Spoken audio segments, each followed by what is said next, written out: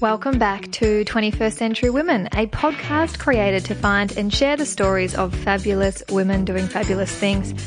On today's episode, we speak with Jane Bennett, who is an absolute guru on all things the pill, the contraceptive pill. Jane, welcome to 21st Century Women.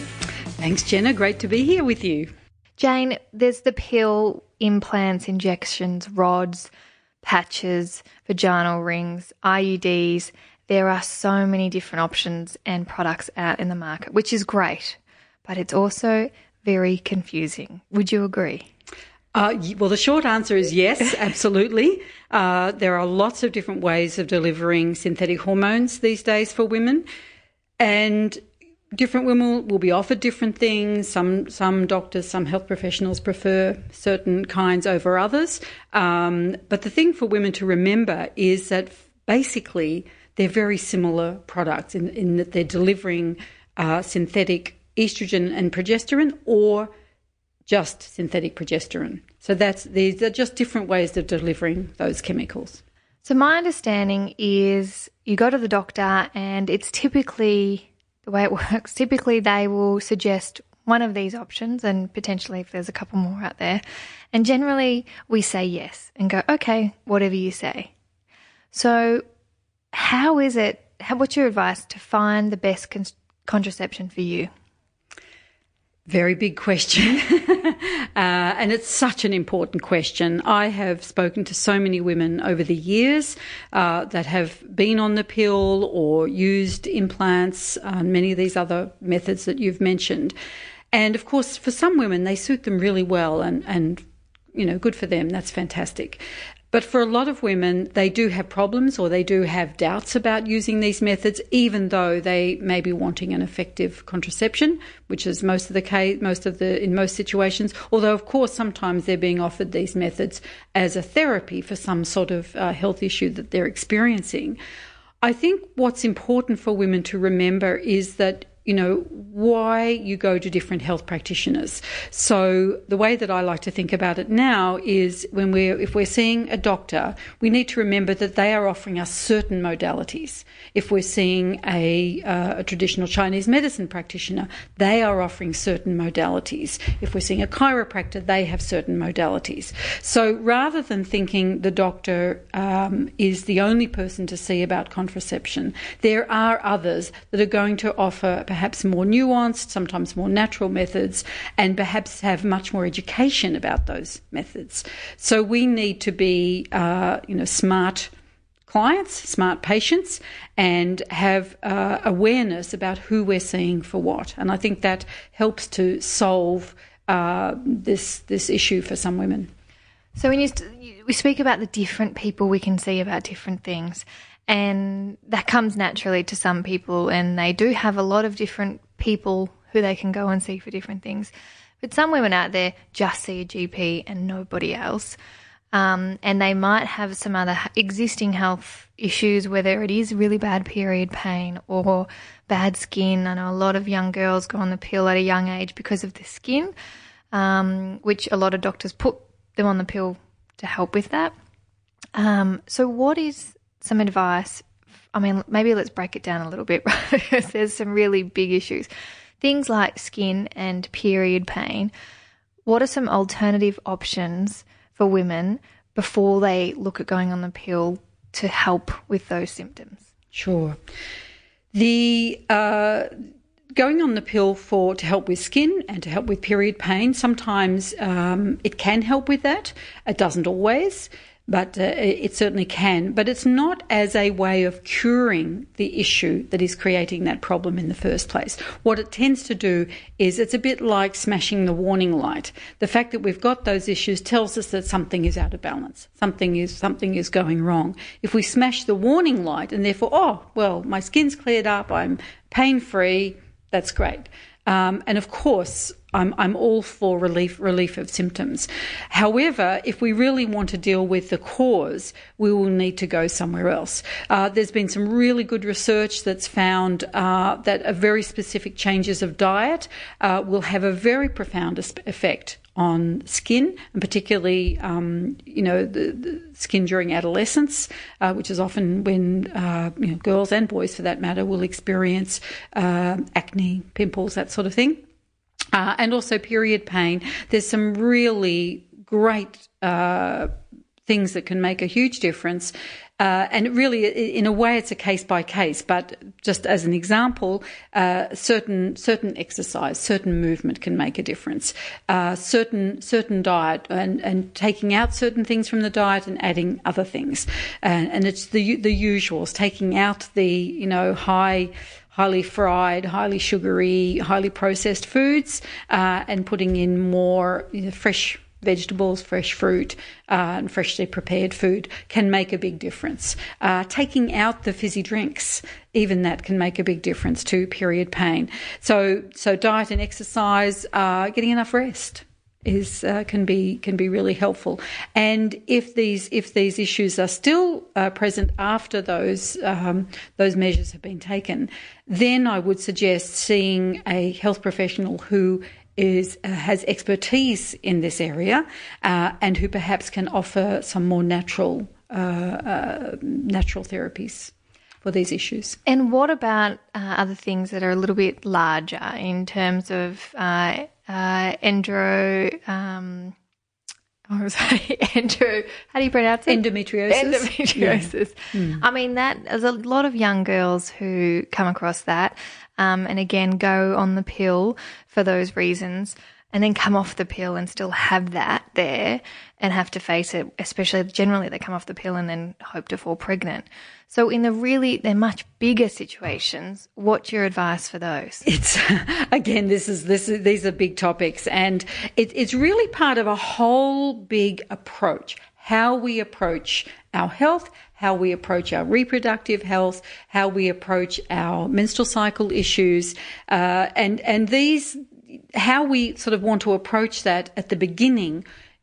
If we want to understand and take responsibility ourselves, if we want to be able to treat ourselves and cure and heal issues that we have, if we want to be able to take a as natural approach as possible, I really think ultimately that's going to give us the best result. And the sooner in life we do that, the better. Within that, I fully believe there is a really important place for the GP, and finding a good GP that you can talk to, that you feel understood by, and just being clear with yourself about what they're offering, what they can offer, and what they don't.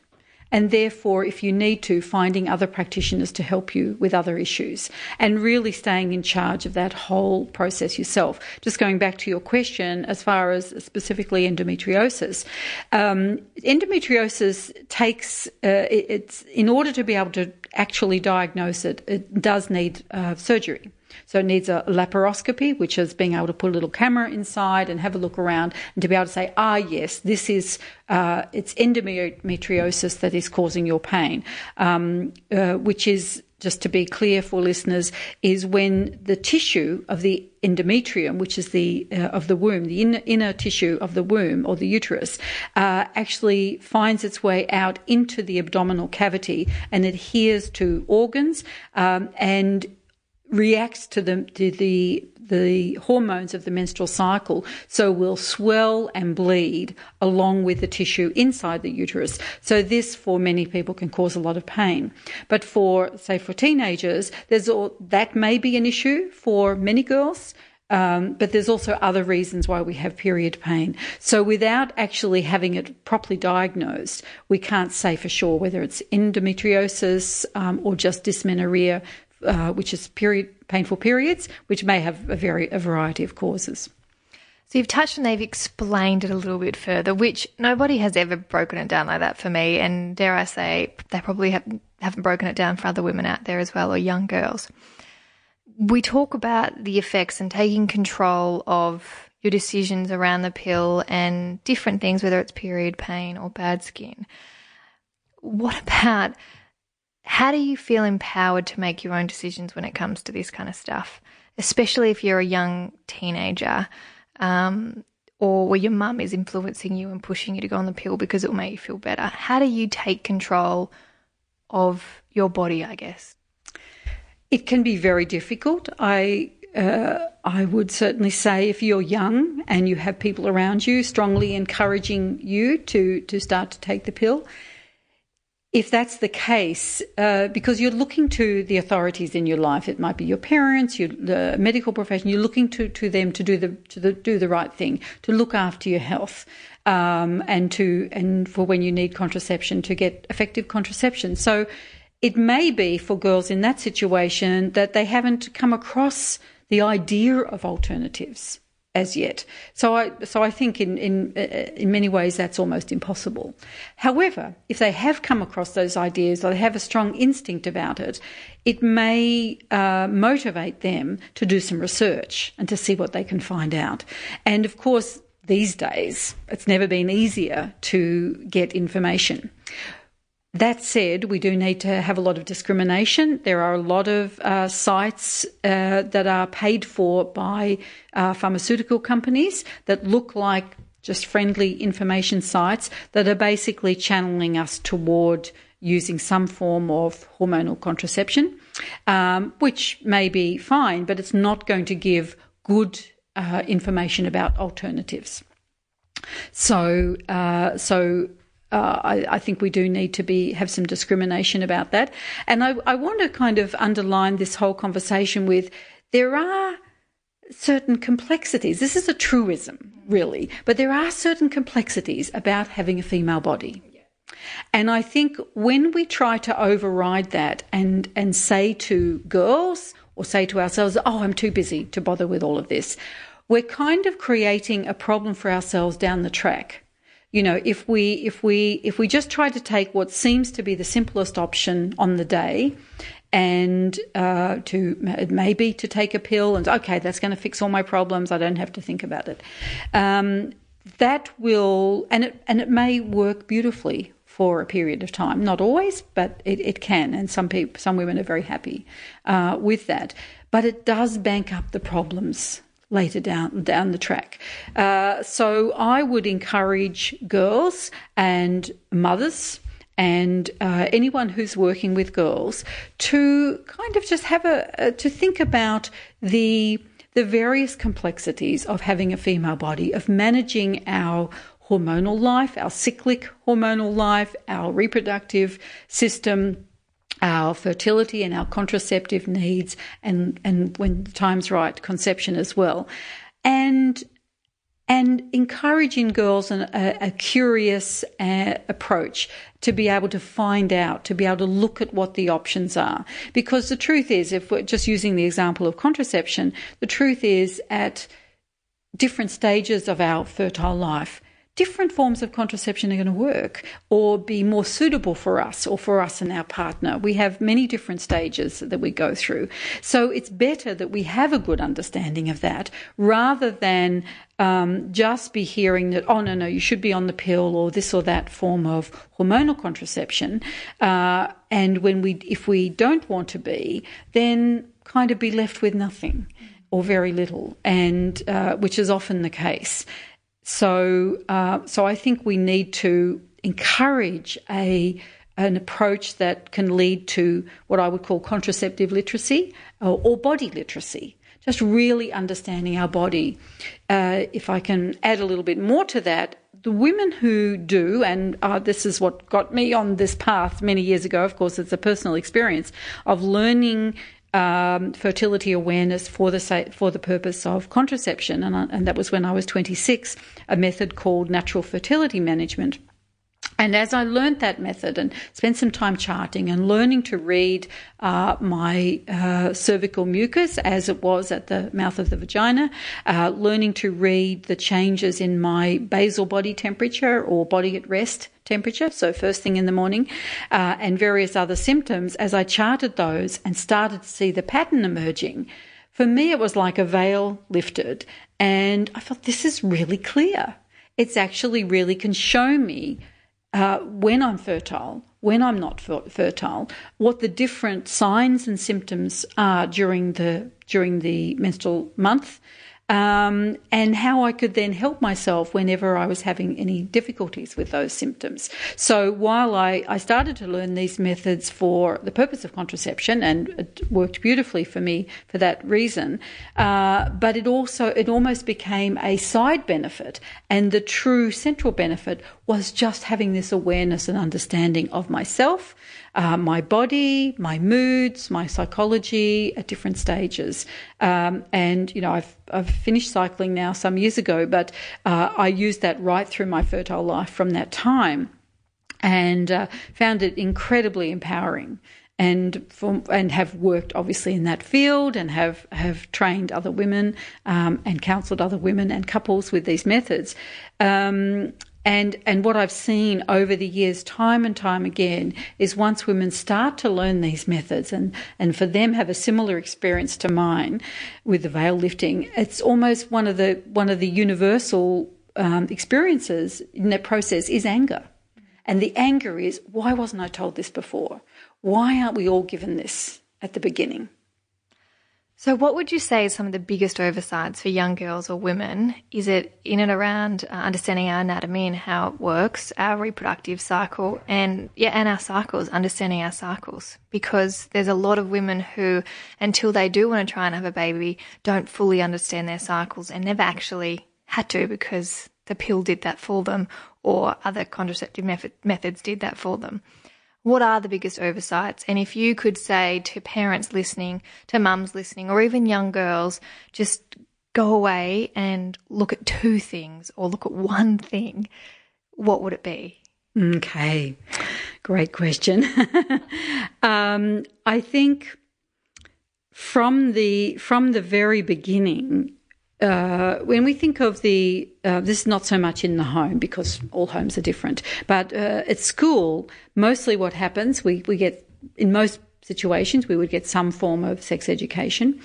And mostly in those situations, the menstruation or the menstrual cycle is taught as part of reproduction, which is understandable. I mean, it is all about, biologically, it is all about reproduction.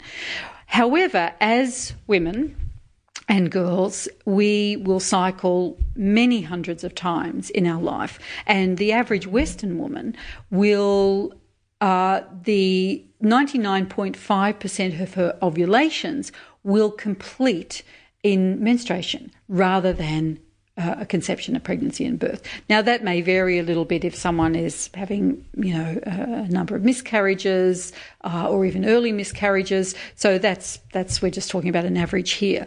But what we do need to think about now is having greater perception and greater understanding about the menstrual cycle, certainly from a physical perspective and biologically, but of course it's not separate to everything else in our body, in our being, in our emotions, in our brain, which is all impacted by the changing hormones.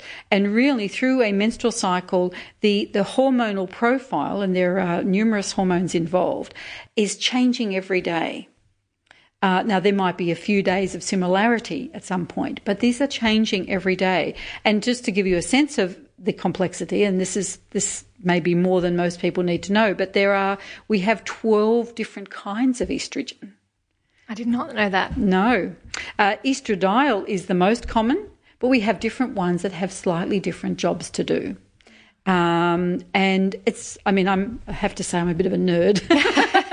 You are the guru, Jane. And I do love it, and it's fascinating. And I'm still learning. I mean, we don't stop learning. New things are being discovered, and it's really valuable. So what I would like to see let's just going back to that example of sex education in school, that with an awareness that instead of just seeing menstruation as what happens when a conception doesn't take place, we actually have the awareness for, which is true for most girls and women certainly in developed countries and in the modern world, is that most of the time ovulation will complete in menstruation.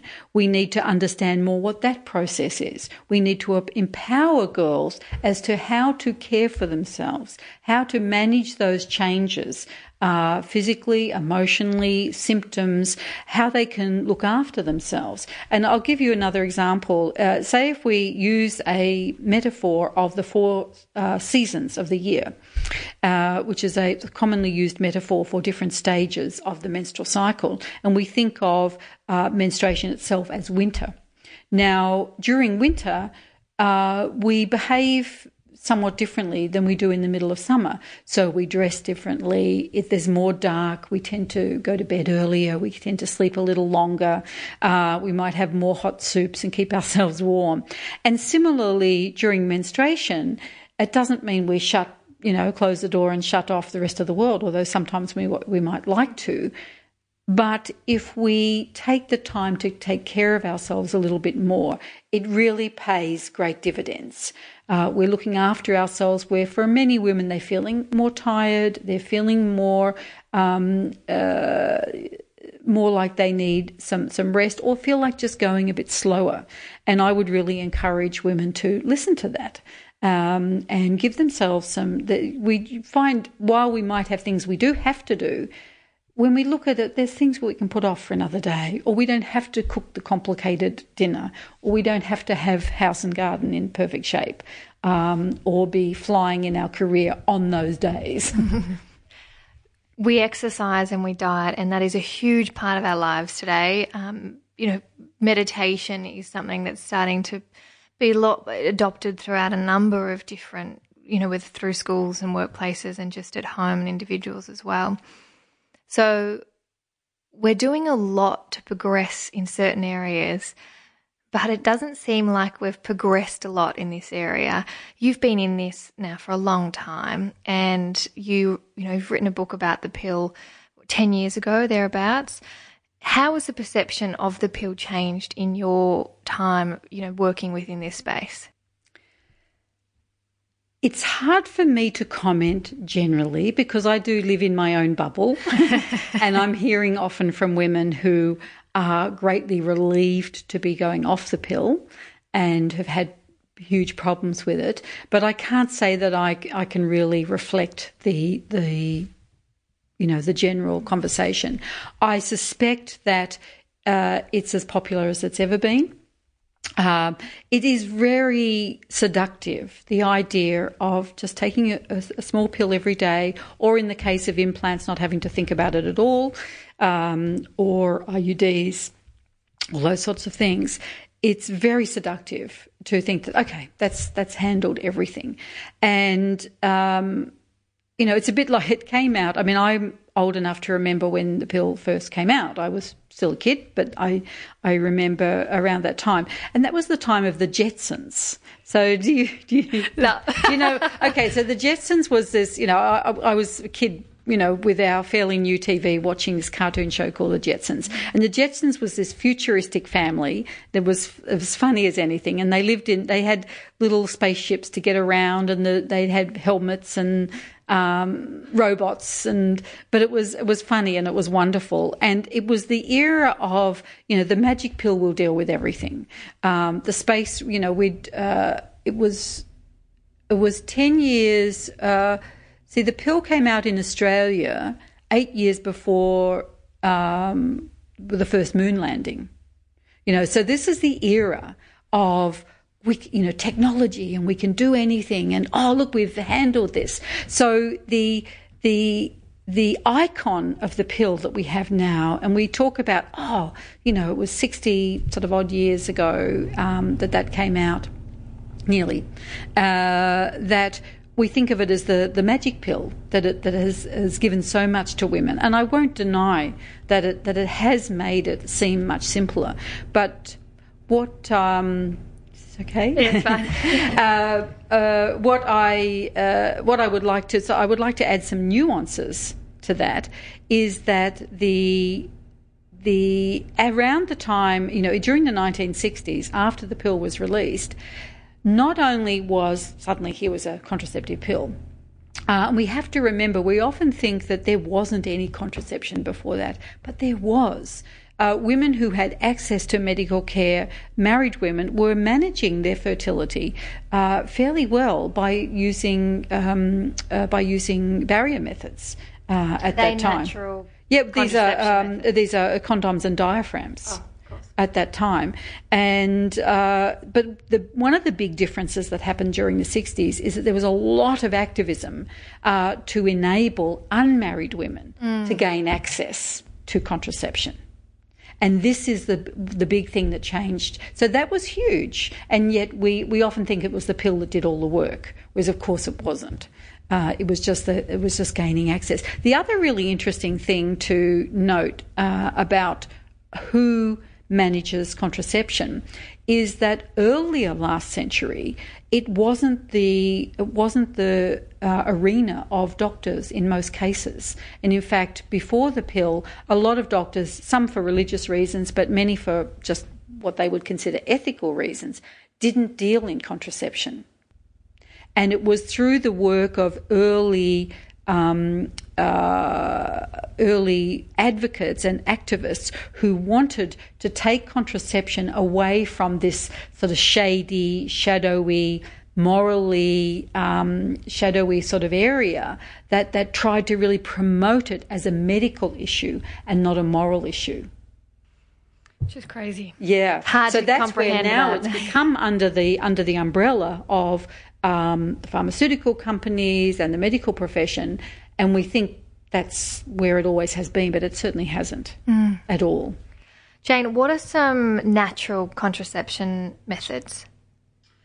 Okay. My last question. Yeah. So I'm just going to frame that for a moment. If we can think about, there's three main categories of contraception. The first is what I would call sterilisation methods. So they may be temporarily sterilising or permanently sterilising. So the permanently sterilising are, having tubes tied or vasectomies, that sort of thing. Temporary methods are the pill and all those other forms of hormonal contraception, because what they do is switch off our fertility. So we're not fertile. So if a woman is on the pill and has a bleed every month, it's not a true period. It's only caused by a withdrawal bleed from a drug. So that's a temporary sterilisation method. So that's the sterilisation methods. The other is the barrier methods. So this can be condoms, diaphragms, female condoms, caps, and I would even put spermicide in there because it creates, and foams. They create a sort of a barrier, a physical barrier between the egg and the sperm.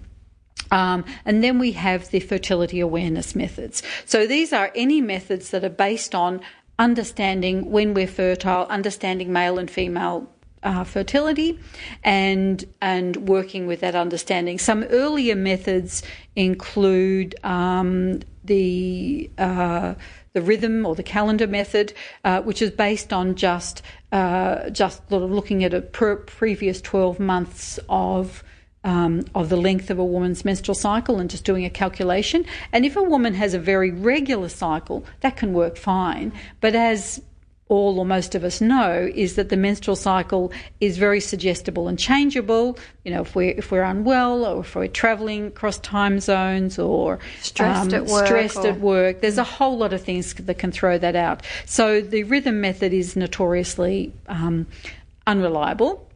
More recent methods that have been combined that really this work really began in the sort of 1950s and 60s, combine reading cervical mucus with the temperature method, and also looking at position of cervix. But those first two are primary in these methods, and for a woman learning that needs to learn that from somebody who's skilled, obviously, like anything. But once learnt, it's like riding a bicycle, you never forget. And what you're learning is to be able to recognise when I'm fertile and when I'm not based on a computer, not based on some calculation, but based on being able to read your own body. In fact, the picture I like to have, if we were suddenly dumped out in the desert, there was no Wi-Fi, we had no equipment, we would be able to know when we're fertile and when we're not. And therefore be able to make choices accordingly. And this is fundamentally empowering for women. And I would really like, if I was boss of the universe, I would really like to see everyone learn this method, whether they chose to go on and use that for contraception or, for that matter, for conception. That's up to them. But I think as a baseline, understanding our cycle, understanding when something changes during our cycle, what's going on, understanding other symptoms we have at certain times in our cycle, it's so fundamentally empowering. The American Association of Gynecologists and Obstetricians, I think, there's a committee there that they published a report last year talking about how they would like to see menstrual cycle awareness or the menstrual cycle as the fifth vital sign. They believe it's so fundamental to us understanding that even if a woman comes into a medical practice during that stage of her life, that it's always checked on, because even if she's coming in for sort of a cold or something else, that can tell us a lot about her general health, about what's happening. And a lot of women will accept levels of pain because they've been told that's just how it is. Whereas if they were to be able to understand that that's an abnormal level of pain and it can be treated, could have a very different life. All of this is so interesting when you look at the fact that we are mindful of our body and how we exercise and what we eat, and we are mindful of our mental health.